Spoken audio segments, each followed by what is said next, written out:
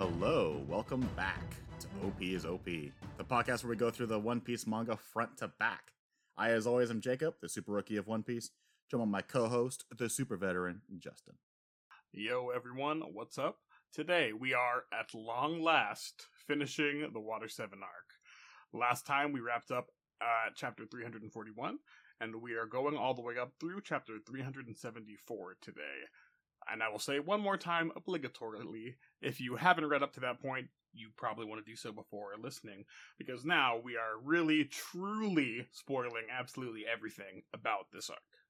Absolutely. Like, there are so many theories and plot developments that happen in this arc that will likely finish in the next one or future arcs. So a lot of it's speculation at this point, but at the same time, there are some continuations with have occurred from before. So as a slight recap, they get to Water 7, they lose 2/3 of the money, they're trying to fix the ship. It doesn't work out very well, but the major issue that occurs was Usopp and Luffy disagree with how they do it. Luffy wants to get a new ship and move on. Usopp wants to fix the ship, no matter what the cost. And the split happens, unfortunately. Very unfortunately. Mm-hmm. But I agree with you that this arc, the whole climax segment, it ends with a huge amount of cliffhangers and unanswered questions, open-ended, which leads pretty much directly into this next arc, like, as we can see where we're heading at the end of the arc, right? I would sure fucking hope so. Like, yeah, so you would hope going that we get at least most of those questions. Oh yeah. Okay, so basically continuing from last time, how it ends up, the Straw Hats trying to clear their name. They try and visit an iceberg who was almost assassinated by what we can assume is CP9, but the locals are saying it was Robin, Iceberg was saying it was Robin, and he was still thinking that it was the Straw Hats. So they're trying to get in and rescue Robin, trying to clear things up at the same time. But yeah, CP9 moving in, and they're moving in with force when they're moving in. Well, they're taking care of the Gaia Law defenders all over the place. And we just see like this one dude making a kick that cuts down the walls in half. Someone else taking a blow directly from, I think, what was his name? The seashell beard dude. He's taking a direct blow from that guy and not flinching at all. Blue. So, right? Yeah. That's that's the villain. I'm talking about the good guy that was trying to fight the CP9 guy. I think that was Bluno though. Yeah. Hang on. God, I wrote down the names like way later, but yeah. The guy with the ropes. Polly. No, Polly is the guy with the rope. Lulu was the guy with the 2 guns. There's the third guy who was a big, massive dude, not Bluno, who had Tilestone. Thank you. It's Tilestone. Yeah, I think that guy was trying to hit what we later discover is Bluno, but he's wearing the costume that hides his identity. But I think I am jumping a little ahead here, but basically it's going to get hard for us to try and describe what's going on because a lot of it is action getting into place right now. Here so I'm trying to set the scene. It's more about, I think, the key points, because you have like basically just a really big kind of free-for-all going on, like in the Galley Law, like our Iceberg's house or whatever. I guess we're at the Galley Law office, right? And he's in a room there.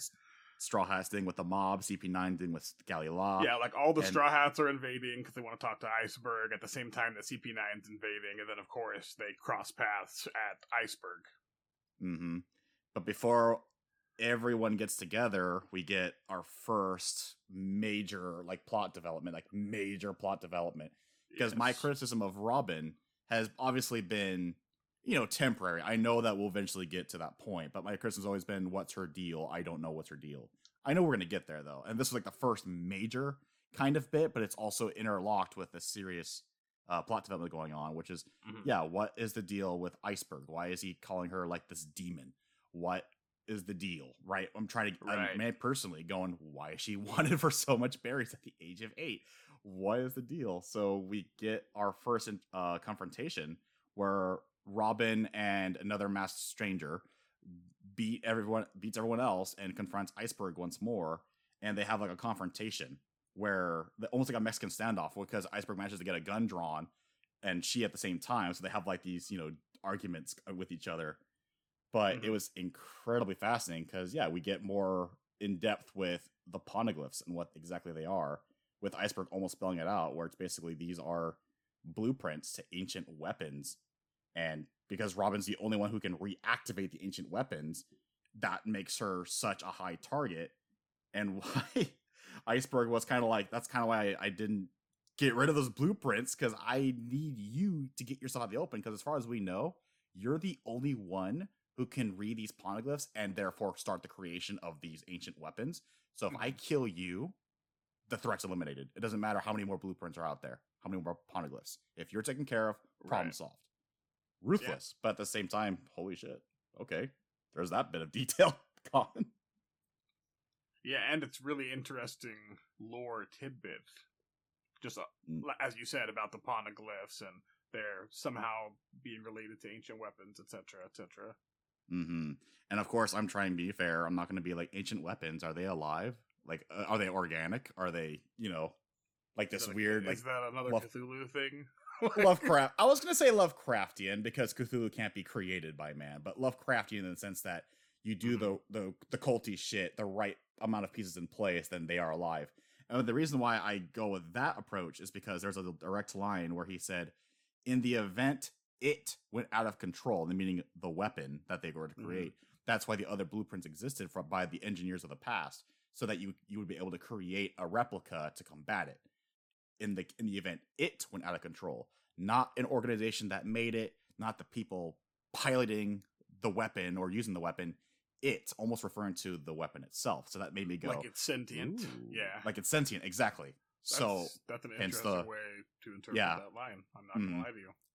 Yeah, so almost sci-fi, maybe even fantasy. So that's why I was just like, that's how I saw it. So it adds a lot more extra tension, where I'm just like, okay, it's not just a big ass nuclear bomb, right? That's what we were kind of getting into that, because it's called one thing that I understood differently in what you were just saying. You said the blueprint that that Frankie has, right? Mm-hmm. It is a replica, whereas the impression that I got was that it was just a blueprint for something that would somehow combat the ancient weapon. I think, okay, sorry, I jumped ahead with that discussion. So, Iceberg does have the blueprint for the Pluton, the ancient weapon this is the one that has a name, the Pluton, plutonium, whatever it is. But there was a decoy that he told Polly to get to try and distract some of the CP9 agents. And hopefully that would make them think, oh, he didn't actually have the blueprints. Never mind, this is a failure mission, move on. But in reality, he gave Frankie the actual blueprints. So, but CP9 was already aware of that, because, they're able to discern, okay, so from your past meetings and events with these figures like 4 or 5 years ago that we kept track of, yeah, this person is the closest suspect that we have who actually has the blueprints. I was referring to him talking about the danger of the poneglyphs and why there's multiple of them out there. That's why I was saying, okay, we need multiple of them to combat the original one, if that makes sense. Or there's a lot going on here. There's a lot going on here. I don't know if what in the future is, distracting what I'm saying. No. I'm just unclear of what I'm saying. I guess I've heard, obviously, a lot of like meta fan talk, relating to this thing, and I've heard, I guess now, 2 different interpretations of this whole thing, where some people seem to think that it is a blueprint for what Pluton is, and some people think it's a blueprint for a weapon to combat Pluton. Oh, okay. Now I see. I was in the second camp. And I kind of am, but it also does, I don't know, it is vague. It's vague wording they use when they refer to it, the blueprints.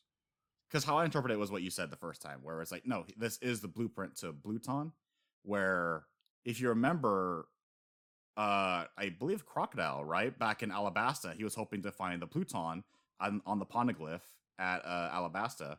Yeah. Okay. Now I'm connecting why you think it's the second one that you just said. Because if the Pluton was probably at Alabasta, right? Because Robin did say, no, that was a blueprint for a weapon. I just didn't want to talk Crocodile. Yeah, and she said, like, it actually, that poneglyph was about Pluton. Like, 100%. Yeah. I just didn't want to tell him that, because then he could, build it, potentially, maybe. Get his hands on it, etc., whatever it is. Still no clue. Yeah, so this is major plot development, and obviously, as you could tell, I'm kind of like bouncing around because it's something in development, and we'll get more clarification going on. But the main the reveals are the real meat of these last 30 chapters, and just really good action, and then I'd say that our delicious cheesecake at the end is our boy Mr. Prince, but we'll get there. Oh, yes, exactly. But the reason why I'm kind of like trying to, I guess, like not think too hard about, the Pluton and the actuality of the danger of the weapon is we got, again, the character background info that we're getting here where by Iceberg's mentor, with the name of just Tom, we'll just stick with that for now because we'll go more into that character later. He warned Iceberg of a little girl who'd escaped the O'Hara incident 20 years ago. And immediately I'm like, I need this fucking backstory now. It has an actual term. It has a key phrase of like an incident. Like it's an event, clearly, is what you get from that. I agree. And I don't know if it's my bias because I've been hanging around, with the Straw Hats being the narrative focus. But when I think of a world government running the whole stick and there's a something in the past called an incident, I'm thinking there's no fucking way it's as simple as an incident. It was probably a fucking massacre that the government was behind. Correct me if I'm wrong, but we do know what happens a little bit. Actually, no, we don't know exactly what happens. Yeah, because they said we get why more she context. Had her bounty. Right? Yeah, I'm talking about. I'm talking about right now. What I'm feeling. Cliff notes. Yeah, I was just making sure. Okay. Yeah. I definitely got that. I think the term was. It's more about like why or how it happened, right? Yeah. And so, but at this point, yeah. So we get the name drop of the O'Hara incident. So immediately I'm thinking like, okay, keep that word in my brain, O'Hara. That's very important. But there's that extra ice and vice from Iceberg, where Robin, from Iceberg's perspective, Robin wants to share the ideas of the demons of O'Hara. So I'm thinking like, now I'm also going, okay, what is going on? Is this like a group? Is this a cult? Is this just a group of people with this talent, but they're considered demons because they just want to read the poneglyphs? But yeah, because we get that clarification where, there is history, there is ancient knowledge of culture behind this, but you're trying to create, but like most of it is like blueprints to a weapon, and obviously Iceberg is reluctant to help out the world government. And he's like, no, I'm not going to allow you to help the government. I don't care what your actual reasons are. So there's also, and it's also hard to keep track of like what the actual motives are because Robin is being her usual self. She's being unclear, vague, distant. Obviously, as a reader, we're constantly being fed that, oh, it's because I'm bad and I don't want to talk to you guys again. But we all know that, okay, there's more going on here. But she's still keeping that picture where it's hard to read. But either way, we're getting like we're getting more and more bits of the background. So I'm like, all right, it's probably gonna be foreshadowing or like little bits and pieces from hopefully it's gonna be the next arc, but further on. But while this confrontation's going on, fucking Luffy just Kool-Aid Man through the wall and joins the conversation. Zoro does too, like at the exact same time. Oh gosh. Oh wait, no, not yet. Sorry, I jumped ahead. Luffy does barge into the building, not to Iceberg's room. Sorry, I know you're referring to another scene later on. Sorry, I misspoke. He Kool-Aid Mans through the wall because he meets Polly first. Because Polly is trying to get the blueprints. He was trying to do. He was following instructions. Iceberg said they were to the fake blueprints, but we get our first taste of CP9 agents, and they're fucking tough. They immediately restrain both Polly and Luffy to the ground with like this weird like restraint or ring power. I forget exactly what they say, but we get the big reveal that the agents behind all of this were insiders: Lucci, Kaku, Khalifa, and the bartender Blueno, as well as Robin, and of course the mastermind Hattori. But we all knew that going forward. So this reveal, like, it's hard to describe because it's plot developments that I feel like will be fleshed out much more in the future. But the key thing here is the government had intel they had intel a while ago that, there's some blueprints in this area. We know there's a feeling. We need to put like spies and agents real early on, get Iceberg's trust, do all the snooping you can.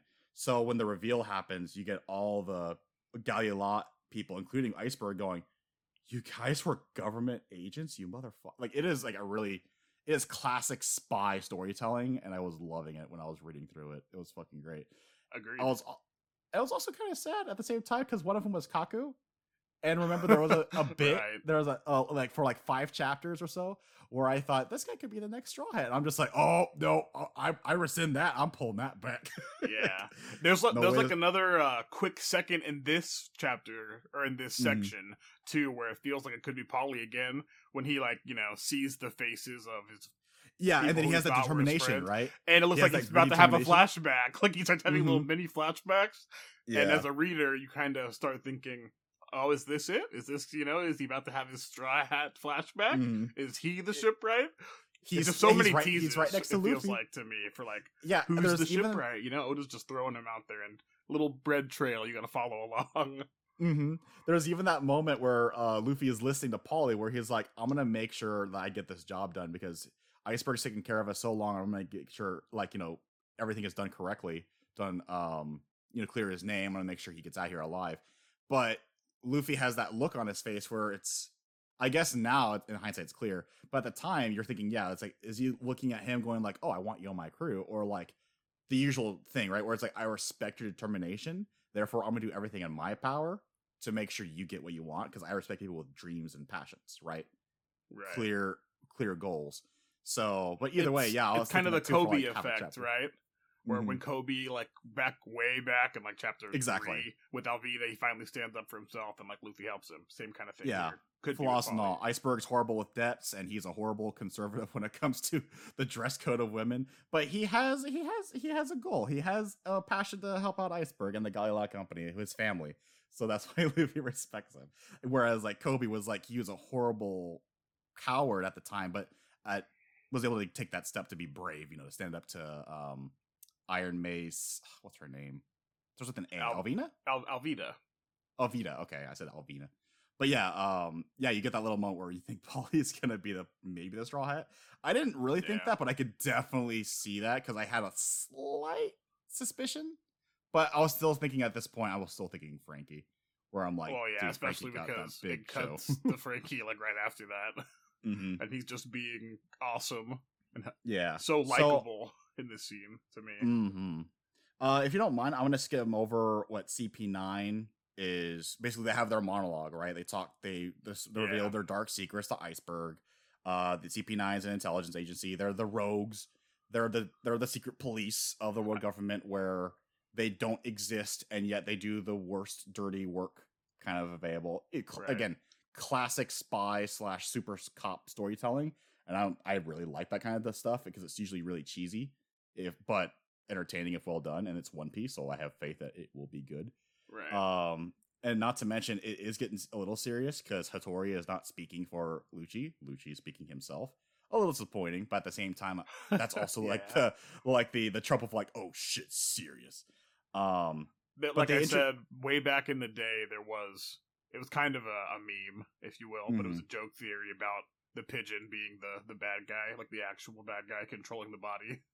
Oh, that's a meme. That's not the truth. Oh, darn. Shame.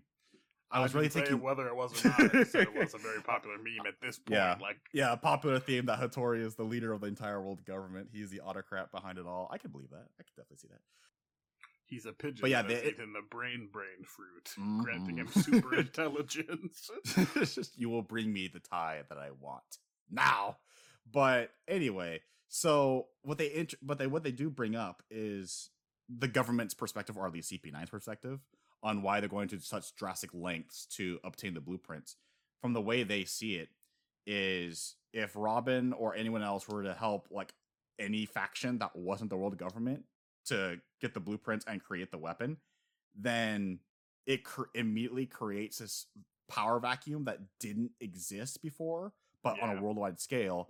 And whoever has the weapon / even just the blueprints and has the means to create it, they immediately become a target. And because CP9 is all high and mighty in government, they're just like, and it's best that we have it because we are the government. You can trust us. Smiling face, thumbs up kind of thing, propaganda poster. So they bring that up. So it's not, but the way that they brought it up was, I thought, interesting because they described it as a power vacuum that you didn't realize was there until it's made. So that's why it's best if we have it.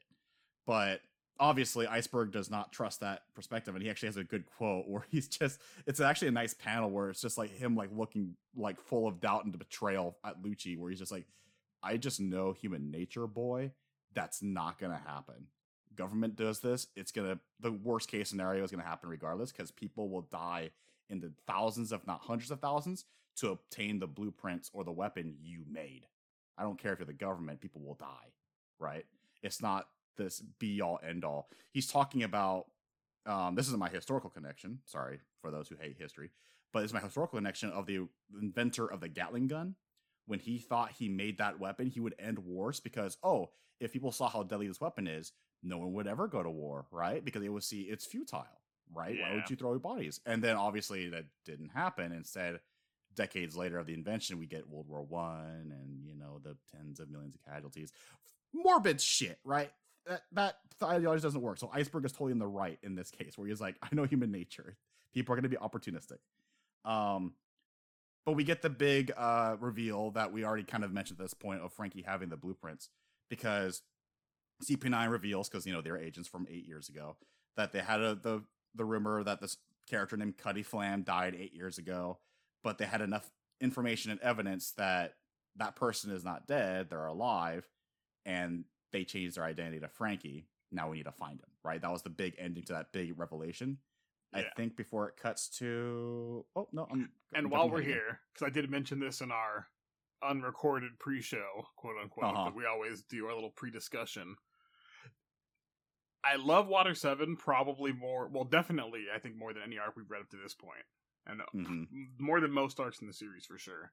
Yeah. But I just thought, in retrospect, this scene would have been even better if the only thing that didn't really hit there was the whole Cutty Flam thing, because it wasn't built up to enough. Yeah, I do agree with that, because this is just an exposition dump at this point, where it's just Lucci just telling us word for word the info they got. So I do agree in terms of like a narrative presentation, it definitely could have been a lot better. Absolutely. Yeah, like the reveal that Frankie is Cutty Flam, it kind of is just okay at that point. If there had been a little bit more of a mystery that I'm not saying I know, like, oh, you should have done it exactly like this, Yeah. But just something to build up to that reveal being relevant. Yeah, why you wouldn't throw a bunch of random names in the background that said CF or like little nods? But yeah, instead this comes out of nowhere where it's like Cutty Flam is this person of interest that knows you and Tom. So yeah, I can see that definitely. It didn't hit me until you brought it up, but at the same time, like, yeah, that definitely could have been proved. Because usually One Piece and Oda is very much more clever with like plot reveals like this. This definitely seems like your more traditional exposition. But then again, I guess it didn't hit me because, like I said, it's like a spy thriller / cop story. So scenes like this are like the norm, where it's like the bad guys monologuing to you, right? Where it's like, yeah, but by the way, we did this super top secret, super cool dude intel, and here's our 3-page monologue of exposition. But again, I was in for the ride at that point, and also I was just concerned. I was just still thinking like, oh, Hara, what the hell's going on with that? But we see, I was about to jump ahead, but I forgot. This actually concludes here.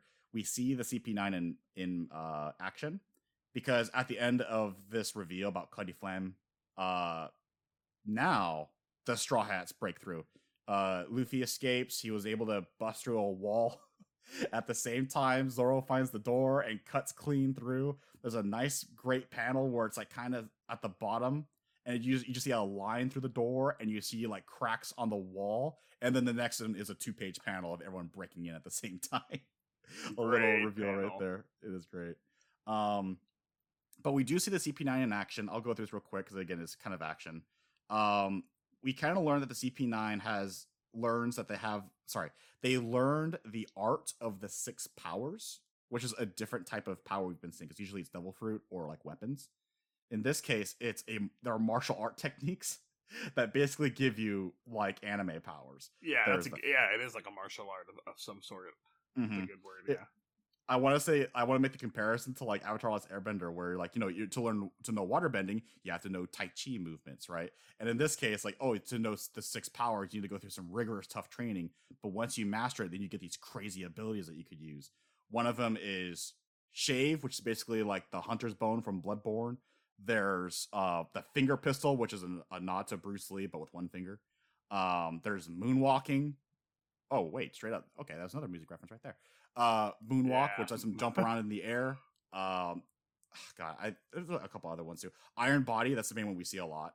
Iron Body, where you do like the monk action. I don't know if you guys seen videos of like monks on like YouTube or whatever, where they are like sitting in pose and they're just like in deep meditation, and there's another monk like striking them with like a stick or even like a punch, and they just don't move.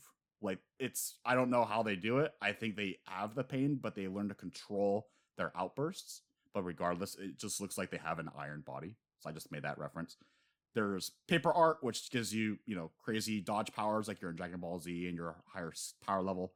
And the main power besides Finger Pistol, which is Tempest Kick, which basically gives you such a great roundhouse kick that it's as sharp as a blade cutting through a wall, like making Zoro sweat over there. So 6 powers. I'm not sure how important it is. I just wanted to list them. Is that 5? Iron Body, Paper Art, Moonwalk, Tempest Kick, Finger Pistol, and Shave.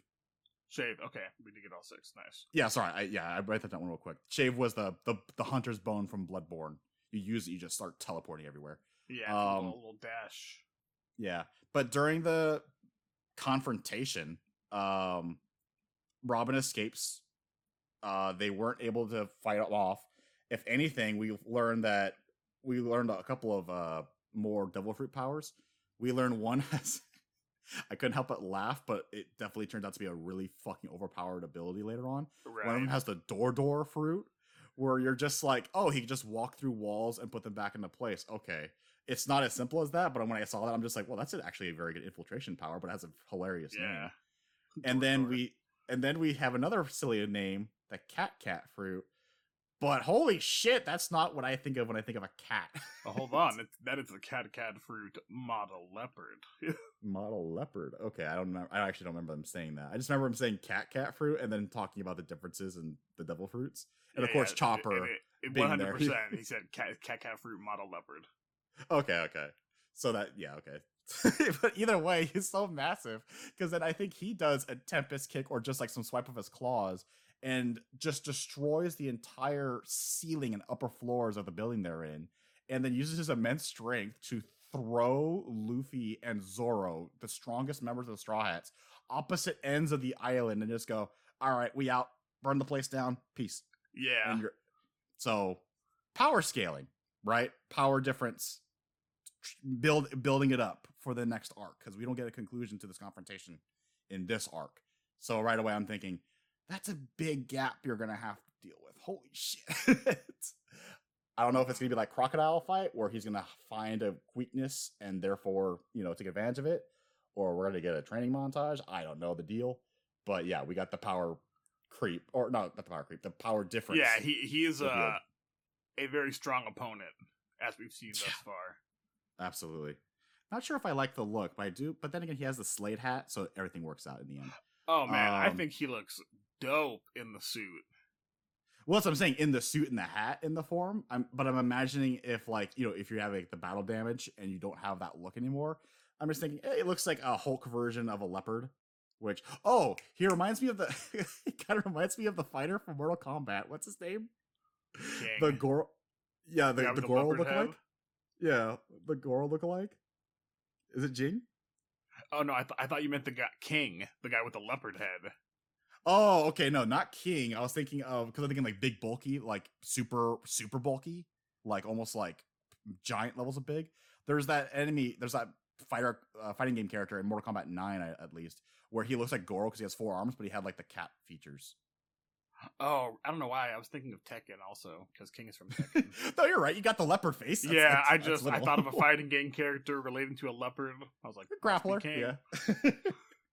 But anyways, yeah, okay. Yeah, they get pretty much destroyed. They don't really seem to really even stand a chance in that confrontation. They just kind of get wiped. Like, you're a non-threat to me. Get out of here. Peace. I'm out. Mm-hmm. And the Trots are at their lowest point, and it seems like it only got lower because they're trying to desperately plea Robin before she escaped. Was like, why are you doing this? Why are you doing this? And then you're still unclear of why she's doing this. And even Zoro is like, Luffy, do you see what I mean? Like, we can't treat her as a friend. Like, she's actively being hostile. Luffy being stubborn as fuck, as always, being, I don't buy it. I don't believe it. Something's going on. Turns out he's right, of course, but without reasoning, it's that judge of character that he somehow nails it. But yeah, even Robin couldn't sell him on that. But yeah, CP9 starts to burn the building. You think that Straw Hats are inside and Iceberg and Polly are going to burn. Like, it is just a big cliffhanger of what's going on. While that's going on, we had the side plot going on of Frankie sending his family to find Usopp, bring him to a secret workshop, and trying to lure the Straw Hats out so he can kick their ass still. But instead, what we get is this hilarious, like, jump where Usopp is captured, but he told Frankie what happened between him, Luffy, and the history of the merry-go, and right away he's just like sobbing his cyborg eyes out, going, dude, you've touched me, brother. I'm gonna write you a song. You're gonna be praised from the high heavens. I love you, bro. It's just I love that. Like, just like such a tragic tale. Yeah, let me write you the song of your people. It gets like a fucking ukulele out of nowhere, just starts strumming tunes. But the part that makes me sad is Usopp's been hardened at this point because he doesn't have like a comedic, funny response. I think ever since the argument with Luffy, he's only had one like comedic moment, like actual like Usopp classic moment, where he saw like the rice balls, the rice donuts or whatever. I'm sorry, I said rice donuts. I'm thinking of the Pokemon thing still. I'm sorry. Like the food that the shop owner was offering him. And then he had like the massive drool face where it's like, oh, I need food. But since then, he's never had like his classic Usopp comedy moment. He's been like playing it straight or even annoyed. It's kind of sad at this point because Usopp's usually a comic relief guy, but it's just so sad. But luckily, we have Frankie to offset the tone a little bit. But yeah, definitely. He also, again, Frankie is just stealing the scenes wherever he's in, because there's another part where Frankie is again being happy, where he's just like, all right, you've impressed me with your story. And I get why you have hard feelings for me because you I stole your money, but also remember you beat up my family and you trashed my house. And then next panel, he's fucking irate instantly, where it's like, I want to kill him, I want to kill him. Just loses his fucking mind again, and his sisters have to calm him down. And then next panel again, he's back to normal. So it's like, okay, anger issues to the like it's 1 to 100. There's no in between with Frankie. He's either irate at 100 or he's just calm. So I'm just thinking like he's got like Donald Duck vibes. This dude is going off the chain, which is good for me because I love Donald Duck. But what I wanted to highlight on this is we learned, because we know that Frankie's a dismantler, right? And the merry-go is in the warehouse. Usopp is clearly still trying to repair it. But we get more. Frankie was actually originally a shipwright because he apprenticed with Iceberg. Yes, apprenticed with Iceberg under Tom. But we also basically get what I wanted to clarify real quick. Get over real quick. Is a continuation of the Luffy Usopp fight, because also Frankie is going, your story has touched me. Here, no charge. Let me dismantle the ship for you. Put her at rest. Usopp again goes, fuck no, she's going to sail me back home. This is the legendary ship they sailed the Grand Blue. She flew. She's going to take me home, and it's going to be a great story to tell, right? And Frankie is going, no, that's not going to work. But then we get that reveal that, gosh, what did I write down? Klabautermann? Yeah, sorry. I'm trying to get my order. Well, I can kind of pick up for you a little bit the reveal. Yeah. Okay. So can you mind covering for me of like the spirit? I'm trying to look at my notes. Sorry. Yeah. So this is when Usopp then, after him and Frankie, they're kind of arguing, like actually start physically fighting even.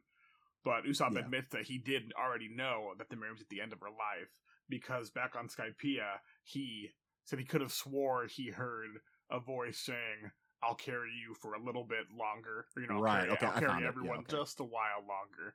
And he thought like it was the Mary. And Frankie confirms it, saying, oh man, I didn't know if Klabautermann was actually real, but it's the spirit of the ship that is really loved, proved it, and it comes to life. And clearly it is real. So that must have been what you saw. Yeah, so it wasn't. Yeah, so that is so sad. dude. It The is. So spirit Cloud of the Altamont, Mary, like, I'll carry you just a little bit further. exactly. That So hurt me. yeah, that's why. So going back to where I jumped ahead again. Sorry about that. Where I jumped again earlier, where Frankie offers to dismantle, because then we have a different opinion, a different perspective. Where Luffy was trying to be very stern, where it's like, no, we need to move on. We need to keep sailing the seas. She's had her run. Frankie sees it as a shipwright's perspective and goes, Usopp, you're pushing this boat, the ship, way beyond her limits. After she did the impossible, you proved a spiritual legend to be true with the legend of Kabaltermon and got you back from Skypiea. She should have sank a long time ago, but she's not. Now you have the chance. She's in port. Let me properly dismantle her. He's like, we hear from Frankie's perspective. It's very strange because, again, Frankie's like another comedic character from this point. But now he's saying this perspective where it's like, let me properly bury the ship, quote unquote, right? Dismantle the ship, take apart the pieces, because from his perspective, the Marigo already did the impossible. It's fantastic. That boat should have sank a long time ago. Now what you can do is, out of respect, put her down properly, right? Don't push the ship further so that she sinks out of the sea like every other abandoned ship that's sunk to like pirates or just poor maintenance. Mm-hmm. Just properly take care of it, and I can do it for you. I'm a dismantler. But of course, Usopp has still the same perspective we covered last time, where it's, no, the Marigo is basically like a friend on a deathbed. I'm not going to give up on them. But Frankie has the opinion of, the ship is on the deathbed, but they should have died a long time ago. Make peace. Move on. That's just like Frankie's perspective. Obviously, Frankie and his very unique personality saying it. And I can compound on that, is that he's basically saying the same, or he's saying what probably Luffy was feeling. Said we have to just have it, because I think it was actually Luffy that mentioned having it dismantled there, right? He said, we'll have her dismantled here, we'll get a new ship, we'll move on. Or someone mentioned it, I'm sure, maybe in the fight. Yeah, and even if it wasn't Luffy who said it, Frankie is clarifying this perspective a lot better, because it's coming from a dismantler / shipwright who heard it from Usopp's point of view first, and only his point of view, and he's touched because of the Legend of the Spirit, and he's like, no, this is a great, again, whenever we bring about Usopp, I always have to think of a great story to tell, right? A great story, a legend. But Usopp's so like tunnel visioned on having this one specific story he wants, where the Marigo sails all the way back to the East Blue, back to Syrup Village. Then he can tell the story there. Yeah. But Frankie's and Luffy and everyone else is like, that's not the reality, but we can do this instead, which is also a legendary act. We can take apart the Marigo. You can keep, the figurehead, something to remind you. It doesn't have to end this way. But again, this difference of opinions is never changed, because the Marigo it's a very unique perspective is what I'm trying to say here. It's a lot going on because we already covered it last time, but Frankie is able to offer this different perspective. I thought it was like a breath of fresh air. Yeah. Or that scene really made me like Frankie, because the perspective from which he was coming from was actually, I felt like he was empathizing with Mary, exactly with the he ship. He was like, wasn't this if you villain. let this ship, like, he respected Mary, Mm-hmm. Like, if you let this ship, after everything that it's done now that you just told me, you're going to try and go home, and it's going to sink to the bottom of the ocean, not knowing whether or not you survived, wandering down there for eternity. That is not a good end for this ship. Yeah. The proper end. I'm going to dismantle it, and you're not going to stop me. Yeah, and we get that very tragic scene where it's just, I guess, tragic in my perspective, because it's clear how far Usopp's down this rabbit hole of like this belief system that he has, where Frankie is like ripping apart of the ship. Usopp fends him away with, like, I think a ketchup star or something, and then immediately goes, "It's okay, Mary. I'll repair you. It's okay. Even after he just said, I know the ship is gonna sink, and he still has like this obsessive personality where it's like, I'm gonna get you to the end. I'm gonna get you to his end, which is basically back to East Blue. And you're just thinking like, Usopp, bro. At the same, again, it's a fascinating perspective and story that he has. That has this tunnel vision. It's sad because everyone is telling him, please, dude, please do this. But he's so focused on getting that perfect story of the Marigo sailing the Grand Blue, or a good portion of the Grand Blue, according to Usopp's point of view, Skypia and back, and the spirit that kept on going, you know? But that's not the case. It really isn't. But before, like, also I will say what I do like about this argument, despite the fact that, you know, Usopp revealed that he knew that the Marigo was gone and actually done, is that no one changes each other's minds. Frankie doesn't persuade Usopp that he's wrong, or Usopp doesn't persuade Frankie that he's wrong. Instead, CP9 just crashes in because they caught some of the Frankie family and able to find it. And so now CP9's here, and now we got this development going on where they caught Frankie.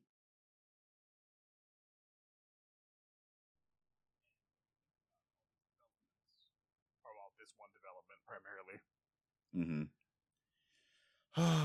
So at this point, we get our next big story bit, but in terms of like big character flashback moments, also, by the way, more evidence that I'm pretty damn sure Frankie's a new member of the Straw Hats. He gets a flashback sequence. This is not really complex. I don't feel like we have to spend too much time covering this. It's not like the Drum Island flashback with Chopper, not at all. It's more about the origins of Frankie, Iceberg, or sorry, Cuddy Flam. Terrible name. But Cuddy Flam, Iceberg, and Tom. Tom's a really cool dude. Made the legendary ship for Gold D. Roger. He's told he's gonna be executed because he made that ship, but he offers a deal of, yo, Water 7's really hurting right now. It's sinking to the bottom of the ocean, but what can bring the people back to life and energy is if we have a miracle invention that allows us to be connected to other islands, so that we have some free pass in case we get to that point where the island sinks. We have an escape route. And at the same time, it can be used to bring in trade. I have this blueprint for this awesome train. Give me 10 years to build it. Government makes them a deal, and they get building. While we learn about Iceberg and Frankie during these flashback sequences.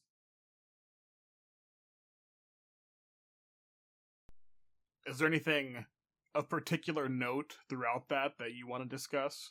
Because it is characterization for Frankie. It is, like you said, potential. It's like a checkbox almost at this point for, okay, he might be our next Straw Hat. He got an official. He got the flashback. Tragically ending flashback.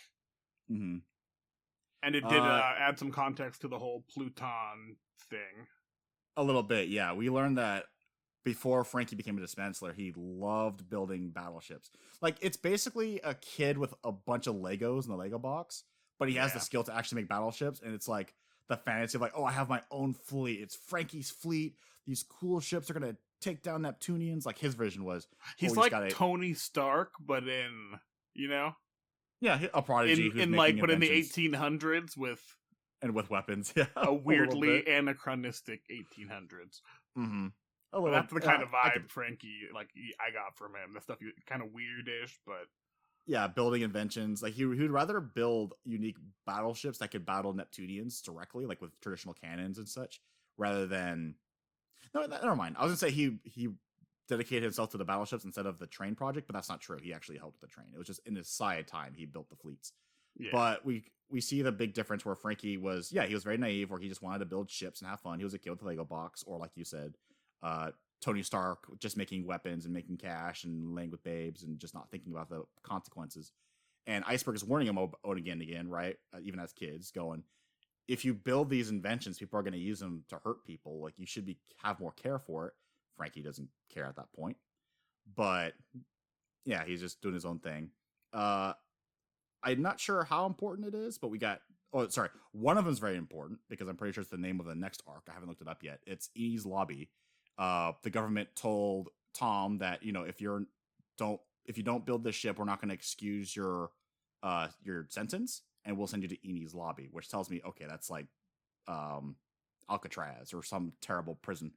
And we got the name of Gold D. Roger's ship, the Oro Jackson. Yeah. I don't know if it's a reference to anything, but I'll keep that name remembered as well, because that's the ship. That's the ship of the Pirate King. So we'll see with that. The main thing that we can get from this backstory as well, besides the fact that Tom is a very heartwarming, loving character, he reminds me of like the neighbor you have down the street who hosts like a barbecue party like every month, and just invites the whole neighborhood because fuck it. I love talking and I love people.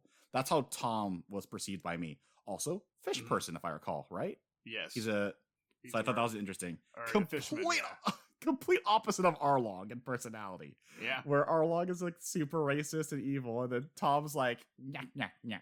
Chill old grandpa, Yeah. Like, come to my barbecue party. Come on. We see the station master who helped the Straw Hats at the very beginning of the arc. She was a secretary for Tom. There was also So we also get a name drop of this officer who was working with the government, who was trying to make sure that even though Tom is trying to get excused for his crime, he knows Tom has access to the blueprints. Like I think it's a major hunch he has, but because of the scumbag, his gut feeling, he's going by that alone. He's willing to frame Tom and Frankie and the workers of a horrible crime. His name is Spandam. Spandam. And like, just from this guy in 1 or 2 panels, immediately I'm just like, ooh, I'm gonna hate this guy, aren't I? He looks. Yeah. He just looks. He's got that that early One Piece Helmeppo like punch me face. You know? Oh god, even worse than Helmeppo. That's the best way to describe it, as a punch me face. Yeah, I can go with that, but Helmeppo, you knew he had no like strength to actually back up what he was saying. It was more about, oh, I'm gonna get my dad to do it. Spandam, at least you knew he could at least contact resources to help him out. So I guess it's similar to, I'm gonna get my dad to get you. But at the same time, you knew that he could probably do some shit himself, and if he could. But if anyone's gonna provide an equal fight, he probably will back down. Whereas Helmeppo was like, yeah, pretty much a coward. But yeah, just looking at the guy was just fucking disgust me. But the big thing that happens is they build the train in time.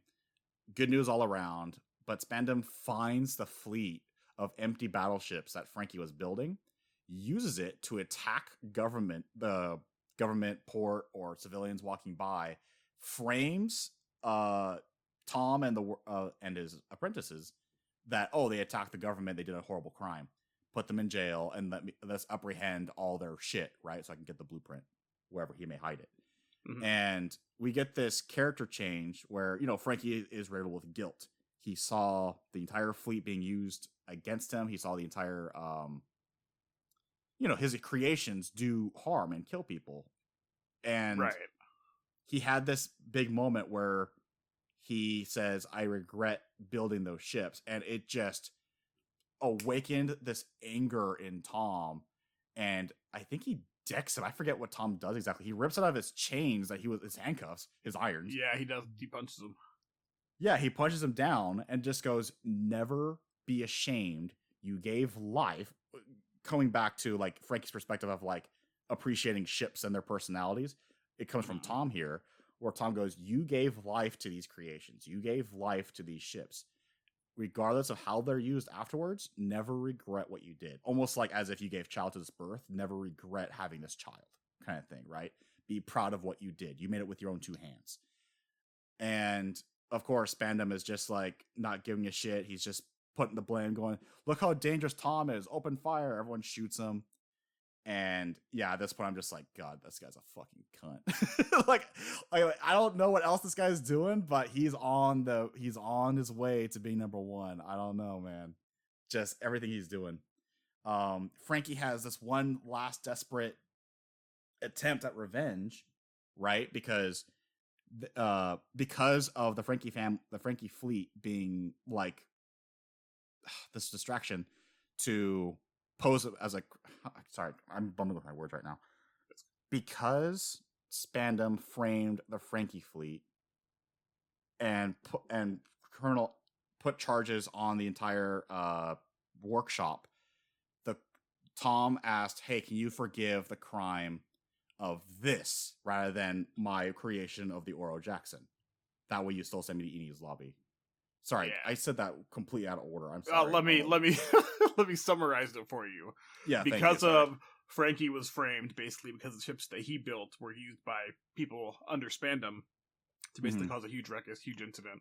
And so, as his service credit, if you will, for building the sea train, Tom kind of had like an unspoken agreement, I guess, or maybe not unspoken but unwritten, to be able to absolved one crime for building the sea train for this ship. Thank you. It's like Okay, gonna I don't bring know a why lot of I couldn't. money. So instead of I couldn't absolving say his that. old crime of building a ship, he absolves Cuddy Flam's crime of building or of attacking with the battleships. So it clears Iceberg and Frankie, as well as Tom for that crime, but he's still going to be executed for the first crime, which was building Roger. Because the original deal was absolve me of one crime if I do this deed of building this miracle train that can go over water. But yeah, so the main thing is also it's super ridiculous, but I love it at the same time. Frankie has one final desperate confrontation because CP spanned him for CP5 at the time. Right. He's trying to get away in the train, and then Frankie just gets like this giant cannon, just holds it and tries to take on the train head on, like Yokozuna, the frog earlier, but fails unfortunately because the train's almost impervious, and Spandam just laughs his ass off. Oh, I do want to note here that Spandam I think was like punched in the face like 3 times or 2 times in this flashback sequence. Once by Frankie and one by Tom, I think. Yes. And he is a mess. Like, he's wearing bandages, and even then I'm just like, that's not enough, man. Like, I'm hoping for the Luffy punch against that random no-name pirate that was before Skypia. Bellamy. Still the most satisfying punch in One Piece. Now, see, if that punch was on this dude, maybe, because I have a feeling he would be a bigger character. That would be so righteous. That would be so righteous, exactly. But yeah, because he's covered in bandages, I'm just like, he deserves far worse. But yeah, Frankie gets overrun by the train. That's the accident. People say that's where Cuddy Flam died. And because Frankie was too stubborn to die, he finds an abandoned ship that I thought originally was one of his ships that was lost at sea, but it was just an abandoned ship. And he just made himself a cyborg out of scrap metal on the ship.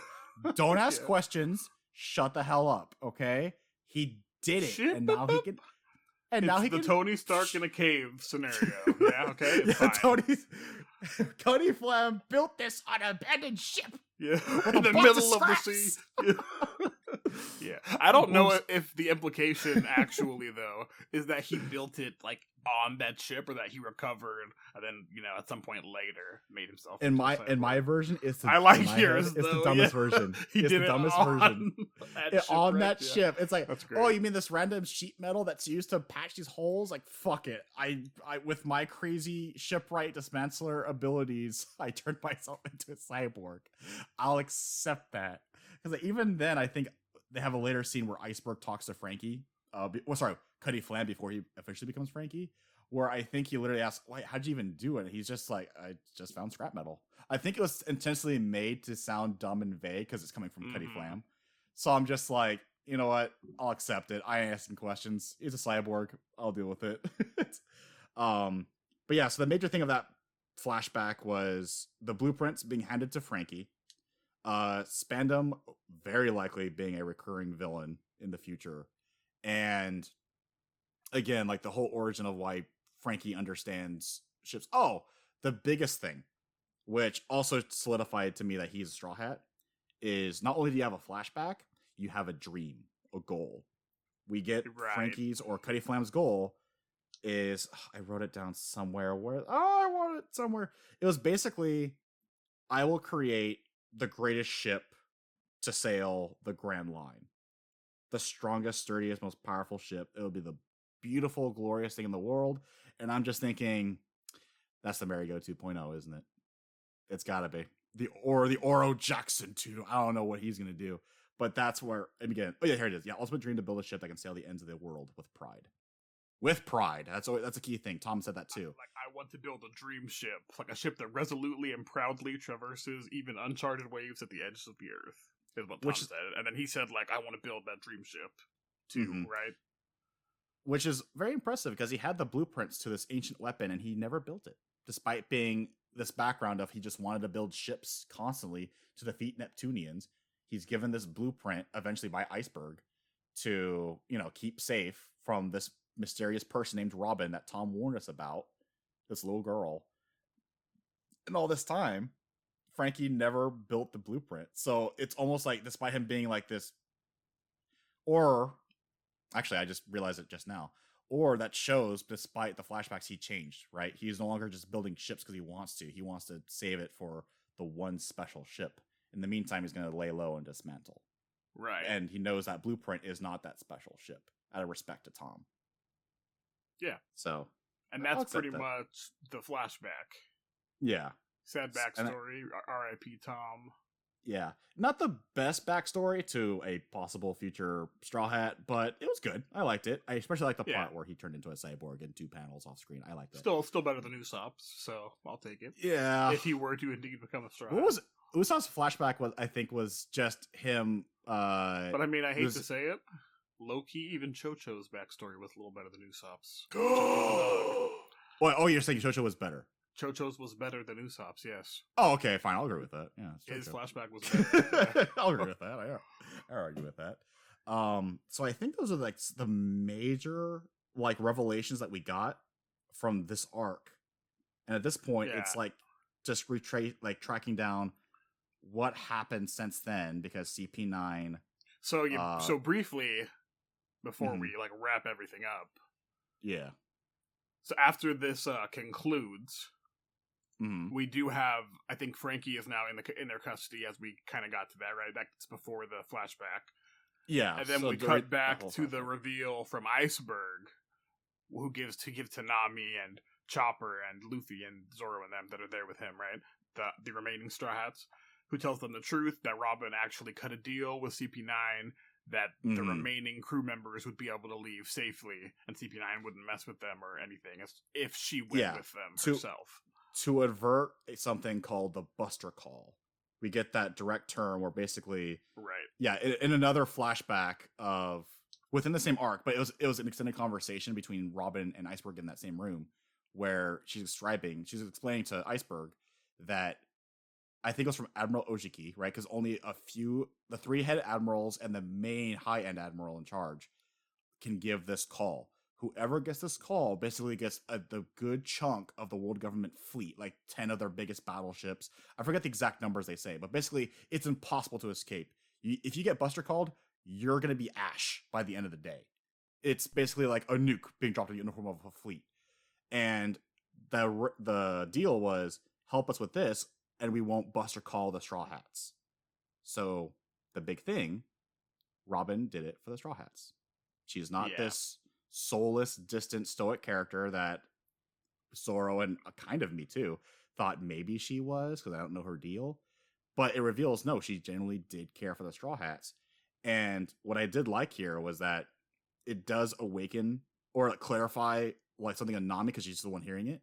And she falls over at first, and Iceberg thinks like, she's like in shock or pain. But instead she's in relief, going, oh my God, Robin did it for us. She does care. And when this feeling, this news is passed on to each Straw Hat, it's like amping up everyone to be like, all right, we're on this great big adventure. We're going to rescue Robin. We know the truth now. Everyone get your shit. We're going to save her. All right. No matter the cost, no matter the distance. So that was a great like relief character moment for me, because coming from Nami, especially because originally this was her. She was in Robin's shoes, where she's the one trying to distance herself from the Straw Hats, going, ignore me, I did the bad thing. Remember, back then, she stole the merry-go and the treasure. Straw Hats, because of Luffy, was like, no, we're going to get her and our ship back, but we're going to get her back too. And in this case, now she's in the position, right, where she's in the crew's perspective, and like, no, we're going to get Robin back. Yeah. No matter what it takes. We know that little piece of info. Yes. So the one thing that we did gloss over real quick was a very tragic moment. It was the last action of CP9 when they got Frankie and they're looking at the ship, right? Kaku, this motherfucker. Yeah. He's looking at the ship going, no, what I gave you was true. That ship ain't going to live anytime soon. Best thing to do now is just to get rid of it. It's a hunk of junk. And just with just almost little buildup with no care, this motherfucker Kaku, he pulls the lever of the warehouse. The water drains out. The merry-go sinks. It's in wreck. It's gone. Yep, it falls off the edge of the city, basically, is what it looks like. and basically what Frankie and Iceberg warned Usopp and the Straw Hats happened. She didn't properly get dismantled. She's a wreck at sea. It's gone. No treasure, no lumber, no sails, sheet metal leftovers. Nope, it's all gone. So, and I think off recording, I told you, Justin, when I saw that, I was thinking, number one, easiest, the biggest cunt in Kaku. One Piece. Just for that's all it takes. Kaku. Yeah. From that, right? That is the very strong point. Yeah, but I'm holding back on that because I feel like it's CP9 as a collective, but at the same time, I feel like that's too easy to just say, oh, it's an organization, because otherwise you just say world government is. Yeah. But yeah. So I'm just gonna say Kaku, Lucci, Khalifa, Bluno, they're contenders. Let's say they're contenders, because right now Crocodile is still the worst one. Right. But let's say they're all right there, number two, right? I think they surpassed Arlong, or at least Kaku did, because of that one action. Who's our current reigning champ? Arlong? No, it's Crocodile. It is Crocodile. Yeah, Okay. Originally it was Crocodile number one, and then Arlong 2. Now it looks like Arlong is not even in the top 3, because it looks like we have Crocodile, we have Lucci, we have Kaku, and I'm saving the special spot for Spandam, because we also learned in that scene before the just the in trash, case, yeah. Yeah, because the ship did get trashed, but before that we got a confirmation snail call to the small group of people that Spandam is now the one in charge of CP9, and he has like this like horror movie get up on his face that's covering up like his scars from him being punched, and I'm just like, oh, Luffy, it's a target. Luffy, that's a target. Please, just yeah. The biggest, like the king that you gave that big bazooka to on Drum Island, the one where you just extended your arm like a mile away before sending him flying. Just do that to this guy and leave a nice indent in that guy's fucking skull, please. Just from that look, right? Yeah. Just from that look. Because again, I have a feeling, because we learn, after all, we just said this, that Iceberg clarified to Nami and the Straw Hats that Robin is forced to do this. She's forced to cooperate with the government because she's either help your Straw Hats, right, or they die. And and Spandam's in charge. So I'm just like, dude, the next arc, he's probably going to be the main fucking villain, the main guy in charge. Ooh, there's potential that he'll make Crocodile look like so simple and tame in comparison. There's a possibility there. He looks the part. It's call it a gut feeling. It's just. Ooh, you know what I'm gonna say to that? Yeah. Uh-huh. Rapho.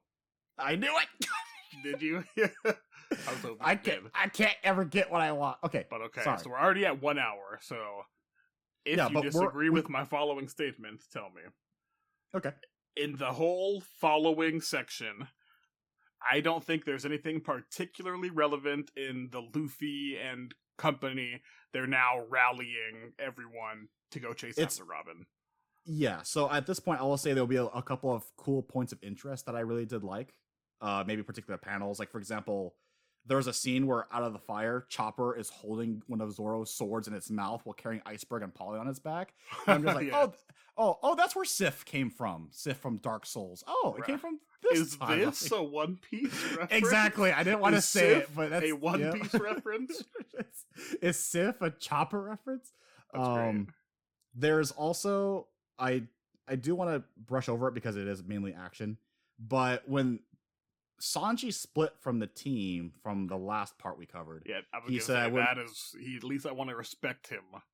Yeah, I'll do this too, because this was a big moment for me too, where I'm like, Sanji is really fucking carrying the momentum right now in these last arcs, these last chapters, where he's literally recreating like action movie set pieces, like the raid or anything like that, or like a hallway scene from Daredevil, where he's going like train by train he's with full Frankie. James Bonding it up in this like spy section. Exactly, with Frankie helping him out against like these mini bosses, even like a temporary new member of CP9. Usopp has this. Usopp does go along with it too, because again, Frankie and Usopp were captured, but they do escape thanks to Sanji. And Usopp is still stubborn, but Sanji's like, you got to get with the team, man. We got to help with Robin. I will have to stop you real quick. Uh-huh. You must have misremembered something because Usopp does not. I was getting there. I was getting there. Yeah, I was getting there. I was just say Sanji said get on the team because we're helping Robin, and Usopp is still like, with what I did, I don't know if I can confront the Straw Hats again. Like I did something bad, and I don't know if I can go back. And so Usopp vanishes in thin air. Oh no! Instead, we get the mysterious stranger of Sniper King. She just jumped off the train and swam back, and I don't know what happened, but he's just out of there. You can see it in the background for a panel. You can see like a little glimpse of a glider going on in the background where he's just like, bye, peace. And then like this guy who has a very similar long nose, very similar curly hair and garb and I love him, dude. I love Sniper King. It's one of the things that Justin here, he did show me after I finished the arc. He showed me a clip of because I have said it stated before and over where I'm not quite on board with the anime because it has aged poorly in my opinion, but that scene was an anime original scene where they gave Sniper King a whole new like anime intro. It was like an old school like almost Sentai style in the shots that it had, and it was like an anime opening for Sogeking or Sniper King. So I'm just like amazing. Yeah, so like, you know what, that's fine. So if anyone is reading this that hasn't watched the anime or listening to this and has read One Piece and has not watched that scene, you have to go do so. It is phenomenal. Definitely. So while Sanji, Sniper King, and Frankie are moving through train to train, there's really great fighting scenes with each one of them. Frankie has this crazy four-legged form that's so uncanny but funny. There's also Sanji doing what I thought was a big oh shit moment, personally, where he's fighting like the food guy who uses like spaghetti as armor. Like it's another cook, right? It's a cook villain. Oh yeah, the ramen kempo, ramen style martial art. Yeah. Yeah, he's actually impervious to Sanji's kicks. And then Sanji does the impossible that made me go, oh, egad! He uses his hands to wield kitchen knives. You're just like, oh, is this shit got real? But it's because Sanji found a loophole. In that moment, I think to myself, the first time, every time I'm like, man, that made so much sense. That he would be really efficient with like once it clicks in his head. Once it clicks in his head, oh, I'm just cooking. Yeah, I'm just cooking. I'm showing this chef how to actually cook because he's clearly staining and ruining the materials and ingredients. Let me show him how it's done. And he goes full on cook mode. He gets the two, which I admit is actually a really cool thing I never imagined with Sanji with like dual knives. Because I'm usually not a fan of that kind of weapon set, like in usual shows or stories where it's like you get the one rogue guy with like the dual knives. I'm just like. Yeah, Thorfinn from Vinland Saga. Yeah, exactly. It's just like, dude, just get a sword. Or like get throwing knives, right? If anything. But Sanji, it really works because again, it was this dude who's committed on kicking and then he uses his hands with knives. I'm just like, oh.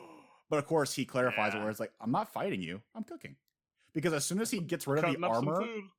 Yeah, as soon as he gets rid of the armor, he goes back to kicks. Yeah, he's like, oh, sweet, back to business as usual. Yeah, back to business, motherfucker. Yeah. So, yeah, coming from me, who always was a bit cynical of Sanji, he's always on the bottom of my list. And I'm just looking at this going, this is a really fucking good sequence. Holy shit. I wanted to give him respect/credit because he does not know the whole story right now. He doesn't have the confirmation that Robin is in fact still on their side, etc. But he gets on that train when he sees her gets on anyways. He's like, that as far as I'm concerned, that's still my crewmate, even though she told me otherwise, like to my face. You could argue his perspective is that's the damsel in distress I gotta rescue, but at the same time, yeah, it's a Mr. crew Prince. member. That's our boy, Mr. Prince. This is Restaurant the Crap. May I take your order? And once he's on the train too, the Straw Hats get because he actually grabs a snail phone and he leaves a message to Nami, which is actually fucking hilarious. Where Nami is like told by a stranger, right? Where it's like message from Sanji, and she's like, wait, how'd you find a message? And he looks at the graffiti on the wall. I don't know how Sanji wrote this shit. Yeah, like it's as tall as a 2-story building, and it's like, Nami, read this, and it's like a giant fucking arrow. I'm just like, that's fucking hilarious, dude. Yeah, that was very funny. I agree. Yeah. So yeah, and then he gets permission from Luffy because again they're trying to figure out, okay, what do you want me to do? Because Robin's on this train, and you guys aren't catching up. What do you want me to do? These guys are really strong. Luffy just goes, cut loose, man. I know if any of us were on that train, none of us were able to hold back. So cut loose. So, and he goes through. That was a great line. As well. Yeah, exactly. Go nuts. What I also want to say too, real quick, is there was another reference because during the Aqua Laguna tsunami that's hitting the Water 7, that's hitting the island. Great action pieces, by the way. Again, we're glossing over it because it doesn't add anything. There's a cool punch through the wave thing, I guess. Yeah, there's a lot tense of good moment big where pieces that go on. The mob. Yeah, the tense moment where the mob is trying to rescue the mob is assisting Iceberg, Nami, and the leftover of the Straw Hats find Luffy and Zoro, who are thrown away. One was in a chimney and one's between buildings. It's quite funny. But again, the big moments are when Nami catches up Luffy on Robin was forced to do what she's doing, and she doesn't actually feel that way. And Luffy goes, I fucking knew it. It's great. Let's go. Again, it gets everyone in action. Yeah. And then the same station master that we saw in the beginning is like, all right, so this tsunami, the storm, is way too big. You guys can't just grab or steal, because they were planning on stealing, the biggest ship we got and catching up. It's not going to work. This tsunami is going to tear you apart. And I know you guys are stuck on time because we know they're heading towards Enies Lobby. Again, it's kind of like the Alcatraz of this universe, I guess, but worse, because anyone who goes there doesn't come back out. Because either you're going to the world government to sign up and train and you're a top agent, or you're going to an underwater prison. I thought that was so fucking metal when I heard that. Right. And no one escapes. And I know you're short on time, so let me show you the second train that we have hiding in the back here. And I'm just like, ignoring the fact that this could have literally doubled your economy if you actually use this train. Ignoring that fact. Well, they said really she made it clear that it wasn't up to par with the Puffing Tom. The Rocket Man, which it was a quick shout out to the musical reference that you forgot a couple episodes back. The Rocket Man is that musical reference. This is it. Yep. It was the prototype, and they said they can't slow it down or moderated speed. Right. Okay. That's why it's also perfect for catching up to the Puffing Tom. Exactly. But that's why they can't double their economy with it. Yeah. For this situation, it makes sense. So everyone's just like, all right. Very, very convenient for such a situation. It's fine. The momentum is going so fast at this point. I'm just like, okay, anything to help go through this. And even then, they actually did show that the train is metaphorically the hype train is the Rocket Man. Exactly. And they even show too. Excuse me. And it's only getting faster and faster. They even show too that that it's still not impervious to the Aqua Laguna waves, because those tsunami waves are fucking hundreds of stories high. It is fucking crazy how big those waves are. Yeah. But they show, of course, Luffy and Zoro just nonchalantly just going, you want to do a 300-pound attack? Is that enough force? Can you cut that high? Okay, whatever. And then they do their attacks. They just cause the split in the wave, and everyone's have their their shocked Pikachu JPEG faces. There's a great one, by the way, of the two Galila guys, Lulu and Tilestone, where they got caught up by Polly. They're like, okay, we just want to know the truth, man. What the hell's going on? And then Polly just goes, don't freak out, okay? Those 4 guys are actually traitors. And then they just have this this egad face. It's again, it's fucking fantastic. But yeah, so Straw Hats are catching up. Yeah, is there any other point of contention in this arc? Because I feel like that's pretty much it. They kind of catch up to Robin. Usopp gets to talk to her for a brief second at least.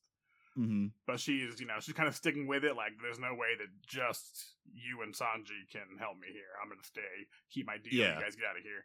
And then, etc. They continue on, right? Into the next arc. There is one thing I do want to bring up is when Sniper King is talking to Robin, not Usopp, Sniper King, obviously, very important.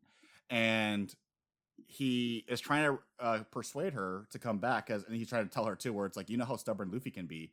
Even if you say no, we're gonna get you. Just make it easier and come with us. And of course, she's still doing the thing because there's still the deal going on of no, if I go with you guys, we get the Buster call, and I don't want you guys getting killed.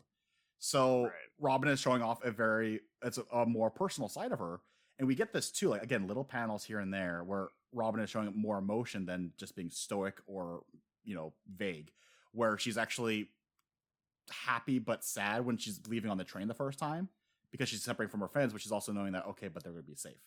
And then now, at the very end, after like CP9 deals with Sanji because they caught up to the fight, and we get the full power of the Door fruit, which basically gives the guy fucking portal powers from the game Portal.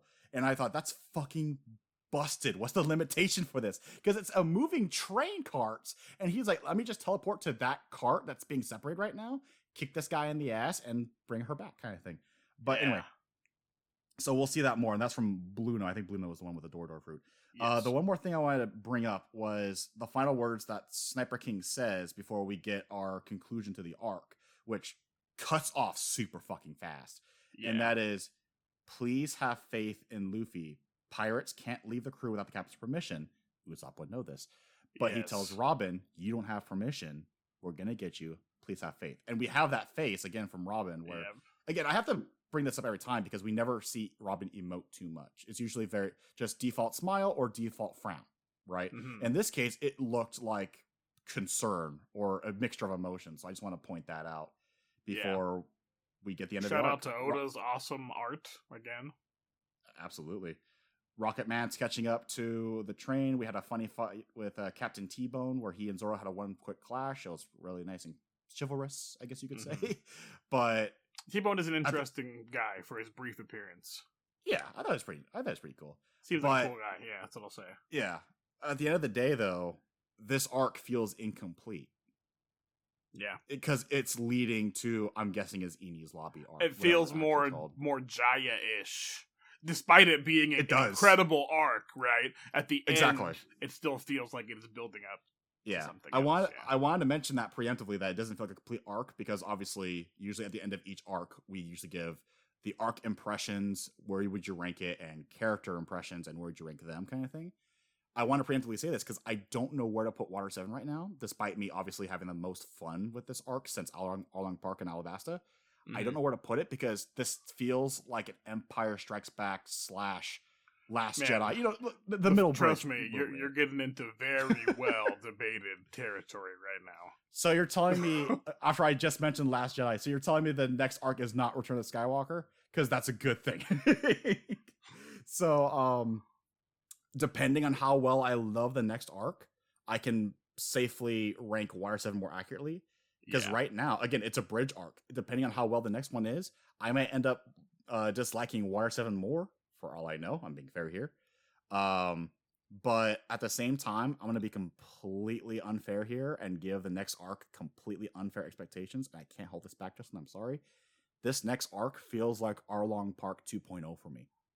And that's coming big praise because Arlong Park is my favorite arc in this entire series so far. We're going to get the character moment with Robin. Literally, the Straw Hats are going to get their, trapped Straw Hat member, whether they want them to or not. And we have potential as well for an Alabasta 2.0 because we got all this. We're going to Navy headquarters, Enies Lobby. We're going to what we think is the heart of Navy, at least in this area. Right. So it could be Arlong Park 2.0 and Alabasta 2.0 at the same time. I will be completely satisfied if I just get just any one of those again. Preferably Arlong Park, because I think Robin needs that character development. But again, I know it's super unfair expectations for the next arc, but that's where my gut's telling me, man. Whoever this Spandam fucker is, he could be the next Crocodile. Whatever they decide we get to learn from Robin, whatever the Straw Hats end up doing, whatever Sniper King ends up doing, I'm on the Rocket Man. I'm going there. I'm fucking ready. So very strong arc. We both agree there. Oh, absolutely. But something we have not done for a while, as we can right before we conclude this episode. Oh no! Give me your Straw Hat ranking. Fuck. you have an out this time because you don't have to include Usopp anymore because he's gone now. So. Really? I thought I was going to do it anyway because he's in it for 95% of the arc. He's not a Straw. No, I'm just... just rub salt in the wound, why don't you? Give the full list. It's fine. Okay, so 7 characters, right? Including Robin. Sure. Despite what I just said about expecting an Arlong Park 2.0, Robin's still at the bottom of my list, but I don't feel happy about this at all. At this point, I'm loving all the Straw Hats right now. Water 7... all the characters were on their S tier game. this arc. I don't think there was a single weak character this entire arc, Yeah. including the one I have criticism for usually, which is Robin and Sanji. Right. So Robin being at the bottom of this list is only because it's a bridge. We'll see what happens in the future. She's been gone most of the time, but we're getting more and more bits of her backstory. She's not this stoic, flat character, but compared to everyone else, still at the bottom. I don't feel happy about it. Yeah, that's fair. But someone has to be in the bottom. Someone has to. Correct. So, knowing me, you're probably thinking number 6, Sanji. Incorrect. I was actually thinking it would be a Chopper this time. So you are correct. Number 6 is Chopper. Yep. Yeah. I do not feel good about this again because Chopper had that wonderful panel of him looking like Sif for a brief second where I'm like, that's so fucking badass. But also his dedication to help look for Robin with Sanji and then to look for Luffy and Zoro with Nami and the mob. Chopper really did have a rough time throughout this arc, though. He's just, you really do get reminded here that he's still kind of like a kid. Yeah, he wasn't in the spotlight, which is why he's number 6. He wasn't in the spotlight. Yeah, it hurts seeing that's the Chopper, in pain like that. Yeah, exactly. When Usopp's telling him that we're not friends anymore, don't help me out. But at the same time, again, I don't feel good putting Chopper number 6 on this list, but someone has to be on the list. Right. And he didn't get the spotlight. He was terrific this arc, but he just didn't get as much screen time as other characters. Now here's where it gets fun. The top 5. Exactly. You're going to hate me for number 5. Is it Luffy? It's Zoro. Oh, that's actually not that surprising from you. Okay. Yeah. Despite that's true. myself feeling like Zoro had a very strong showing in this arc, especially. Exactly. Which we mentioned, I think, in our first Water 7 arc. I just felt like Zoro, he really kind of showcased, I'll act as the vice captain, whether or not the title is official. And, everyone kind of respects his opinion and agrees. We do respect his opinions and we kind of listen to him as much, if not more, than they do to Luffy. Yeah. So he made the big character moments of we have to decide right here and now, is Robin friend or foe? He also had the incredible break-in sequence with Luffy breaking in the doors. There was a great moment again where he's just slicing through. Again, a lot of action pieces, but also character pieces where, again, that's also why I'm saying Zoro is not I don't feel good putting him right here. I'm just saying, again, my personal preferences and spotlight. He had the spotlight for maybe a chapter or two. I'm actually kind of happy that because I don't know if I like Sanji or Zoro more. I can barely choose between the Straw Hats, almost any of them. But just for Sanji to get a little bit of respect here and climb up your ladder warms my heart, Exactly. Typically, Sanji is sitting at the bottom of the list. He's usually even beneath a brand new member like Robin or even Vivi at that one time. But even then, that was during Alabasta, so Vivi was not higher at that point. Anyway, Sanji is next. He's number 4. He jumped from number 7 to number 4 in one arc. That's impressive. I usually don't like this character. And then he's almost in the top 3. Again, those I usually don't praise. Sorry, I usually don't think of action sequences as high. That's why Zoro is not higher on the list. He's usually a fan favorite. But Sanji to me outshone Zoro in this arc, and that's saying a lot. Even in Alabasta, I thought Sanji had his moments, but at the end of the day, his quips, his little annoyances still annoyed me. In this one, they were completely handled better. I think Oda just had a different technique with Sanji this arc in terms of how he approaches his, oh, I love girls kind of thing, where it's solidifying to these few small pages that are just really quick, really brief, and it's not the same joke over and over again. It's not just, Nami, do you love me now? Robin, do you love me now? It's not that joke anymore. It's a little different. And plus, again, great action. He's hilarious. Okay. This hurts me. You're number 3, is it now? This hurts me. Nami is number 3. Wow. So, okay. That is interesting because that means Luffy had a pretty big come up for you as well. Yeah. And again, I'm repeating myself, but damn it. Every character is great in this arc. Nami had some great moments too. She's always been my favorite character for the longest times, except for now 2 arcs, not just one. Now 2 arcs. She's not number 1. She's number 3 still. She's in the top 3 still. But the 2 other characters that beat her were literally the attention of this entire arc, and I have loved them too. They were always in my top 3. So it pains me to say it. And plus, again, she had the wonderful Union Jack dress, God Save the Queen, in the first chapter highlight. Yeah. But you have to talk about characters, and she's number 3, and it pains me. Anyway. Who's number 2? I think I know, but I'm not sure. Luffy is number 2. Okay, that's what I thought. And Usopp of shined course. in this. Yeah, arc for okay. If character you want to hear development. about Usopp, listen to the last episode. Tell me about Luffy. What did Luffy do for you here? Exactly. So Luffy, it's not just he's consistent, right? Not just consistent, like he will always defend the crew member that no one else has faith in at first, like Robin in this case. It's not just that. That's stable, that's stability. People like him for that reason. But the reason why I like it is when he's challenged in terms of his usual stubborn beliefs. Like in this case, the merry-go.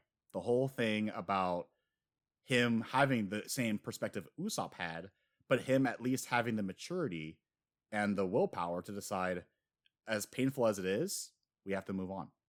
We have to get a better ship for the crew. We have to do this, right? And even to the point where he's willing to go toe-to-toe with his own crew member and, as Zoro mentioned, not have any shake in his resolve. So I thought that was a big challenge for Luffy.